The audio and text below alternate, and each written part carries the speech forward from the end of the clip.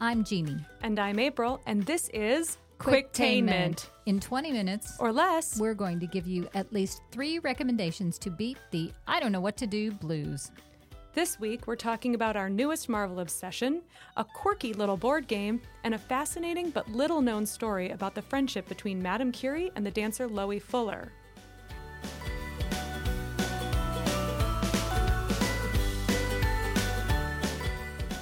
The Disney Plus show, Ms. Marvel, stars newcomer Iman Vellani as Kamala Khan in this funny, heartwarming, action-packed TV series about a Captain Marvel-obsessed Pakistani-American teenager coming of age in the Marvel world.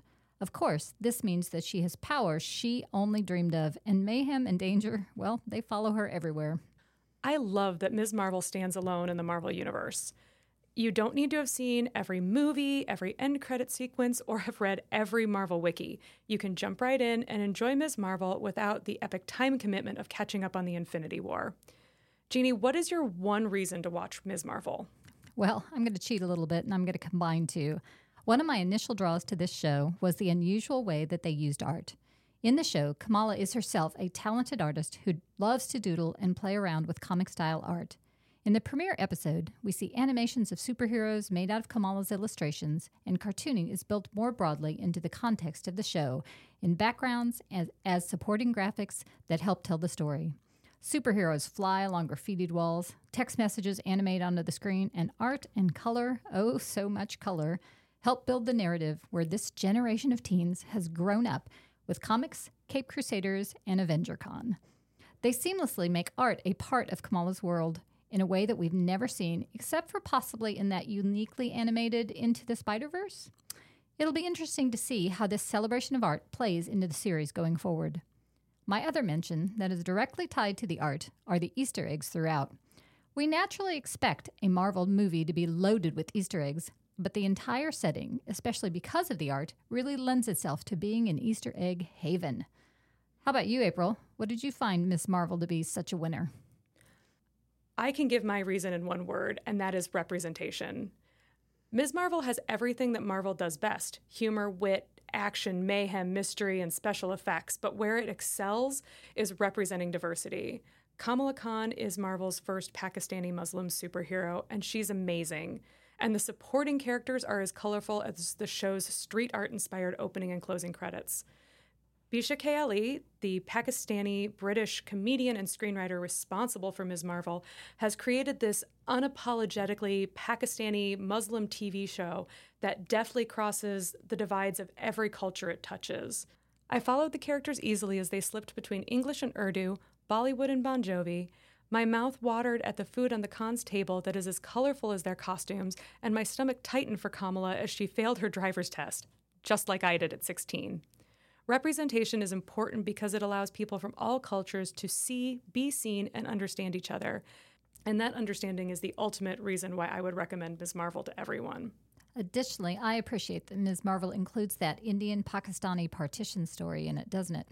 I really loved that. And for listeners unfamiliar with this fraught moment in history, the extremely unacademic nutshell version is that upon the British exit from the subcontinent, the British government divided India into 2 countries, India for Hindus and Pakistan for Muslims. And this action caused an immense amount of chaos and tensions that continue today. Ms. Marvel made me want to learn more about this historical event. So I've started a new reading list. So far, I have added Salman Rushdie's Midnight's Children and Kushwant Singh's Last Train to Pakistan to that list. So you may be hearing a recommendation about one or both of these novels in a later episode. All 6 episodes of Ms. Marvel are available now on Disney+, and the links are, of course, in the show notes. So, Jeannie, similarly to Ms. Marvel, the game you brought to discuss also has art as an important feature. I seem to sense a theme in your recommendations. Yep, that's absolutely true, and that's probably what you'll find from me. The game is called Munchkin. Have you heard of it, April? I have, actually. Yeah, well, it's a relatively simple game, and it can be a lot of fun, especially with a group willing to engage in the silliness. The art has always been a strong point in selling the humor, as well as giving the game a very unique and appealing visual aesthetic. Now, no opportunity for a silly joke or pun goes untapped, And while the jokes are not always laugh out loud funny, in fact, very few of them are, they are amusing. Now, one area in which Munchkin has always struggled is with the rules. For such a relatively simple game, the rules have always been an absolute mess. And I've always had this feeling, at least, that the game design was never quite finished when they released the game. There is actually chaos baked into the concept. For example, you can run into an utterly impossible monster at any time, even on the first trick, and the randomness of the cards means that the success or failure can feel much more the result of luck and not of strategy. Munchkin is really good for players of varying age and experience, as there's never an advantage for someone who's played it before. Aside from them being familiar with the sometimes confusing rules, but this is not intended to be deeply strategic or a highly competitive game. So how much you enjoy Munchkin may depend on how seriously you take your game time. Jeannie, this sounds like a bonkers way to spend an evening, but how replayable is the game? Does it ever start to get stale? Well, actually, this silly little game has a bewildering number of expansions available, and evidently there are even Munchkin temporary tattoos, if you can believe it, which give in-game bonus effects. Add-ons like this keep the game fresh and a lot more fun than even just having the base game. So, April, I am dying to hear your story now. Let's move on. I want to hear your story of Madame Curie. Is this a book, a movie? What is it? This is a book. It's called Radiant: The Dancer, the Scientist, and a Friendship Forged in Light by Liz Heinecke. I would call this a hidden gem of a book. I stumbled across it at Ada's Technical Bookshop in Seattle's Capitol Hill neighborhood. First of all, I can't recommend this independent bookstore enough. Its collection of scientifically minded fiction and nonfiction is impeccable, and I don't think I would have come across this story anywhere else. Please go visit the website and browse around, or if you're in or near Seattle, go visit in person. Radiant transports readers to Paris at the turn of the 20th century, where Marie Curie is on the cusp of discovering radium, and Loie Fuller, an American dancer, is intent on upending her art by combining it with light. Loie is determined to make her costumes glow, which leads her to Marie's laboratory, sparking a friendship that lasts through the First World War, 2 Nobel Prizes, unimaginable losses, and the birth of modern dance. I love this book because of the intersection between art and science, and the intersection between people who explore art and explore science. Marie and Loie are incredibly different women, but they are equally driven to pursue their crafts and change the world. This is a true story, and Miss Heinecke has done impeccable research and goes the extra mile by deftly imagining the interactions between Marie and Loie that bring this forgotten story to life. I was particularly taken by Loie Fuller's story because during the early part of the 20th century, she was a tour de force in the dance world, but now she's almost entirely overlooked. No, I've never heard of Loie Fuller either. Do you have any more background maybe that you want to share with the listeners?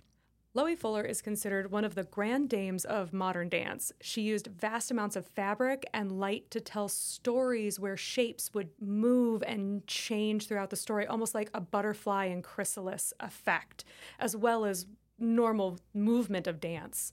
Loie additionally interests me because while I have studied theater all my life, have a degree in theater with a specialty in lighting design, I had never heard about her until I read this book, and come to find out her work in lighting specifically is still being used in theaters around the world. She pioneered the use of luminescent salts to decorate costumes and scenery. She was one of the first people to experiment with chemicals and create colored gels for lights, and was one of the first people to use lights at different angles rather than just footlight or front light. She would move a light all the way over to the edge of the theater so that she or another dancer would come in and out, creating these beautiful, are they there, are they not, are they growing, are they bigger or smaller? She was able to use light to create shapes that weren't there. It's amazing, and a lot of what she developed have become basic tenets of lighting design. So I was surprised to learn that they hadn't come from all of these men that I learned about in my textbooks, which now that I think about it, Loie's story does actually tie firmly into my thoughts about representation and Ms. Marvel. Loie toiled for her art while history has given credit to the men of theater. So the name of the book is Radiant by Liz Heinecke. There will be a link in the show notes. I would recommend this to anyone with interest in theater, history, women in science, or whoever just likes a good story. Wow, that's fantastic, April. So it feels like our theme today was actually art and representation. That is a fascinating story, and I want to thank you for bringing it to share. Thank you. And thank you, Jeannie, for providing me with a new way to play Vikings with my nephews that doesn't get my eyes speared out. And listeners, I want to thank you for joining us for this installment of Quicktainment. We'll be back on our next episode with Cooking Week, where we'll recommend our favorite kitchen-related books, movies, or TV shows. Hey, April, any idea what you're going to do next week? I don't, but I think Matt's going to eat really well while I figure it out. Check the show notes for links to all of today's recommended fun, and then go be entertained. This is Quicktainment. See y'all next week.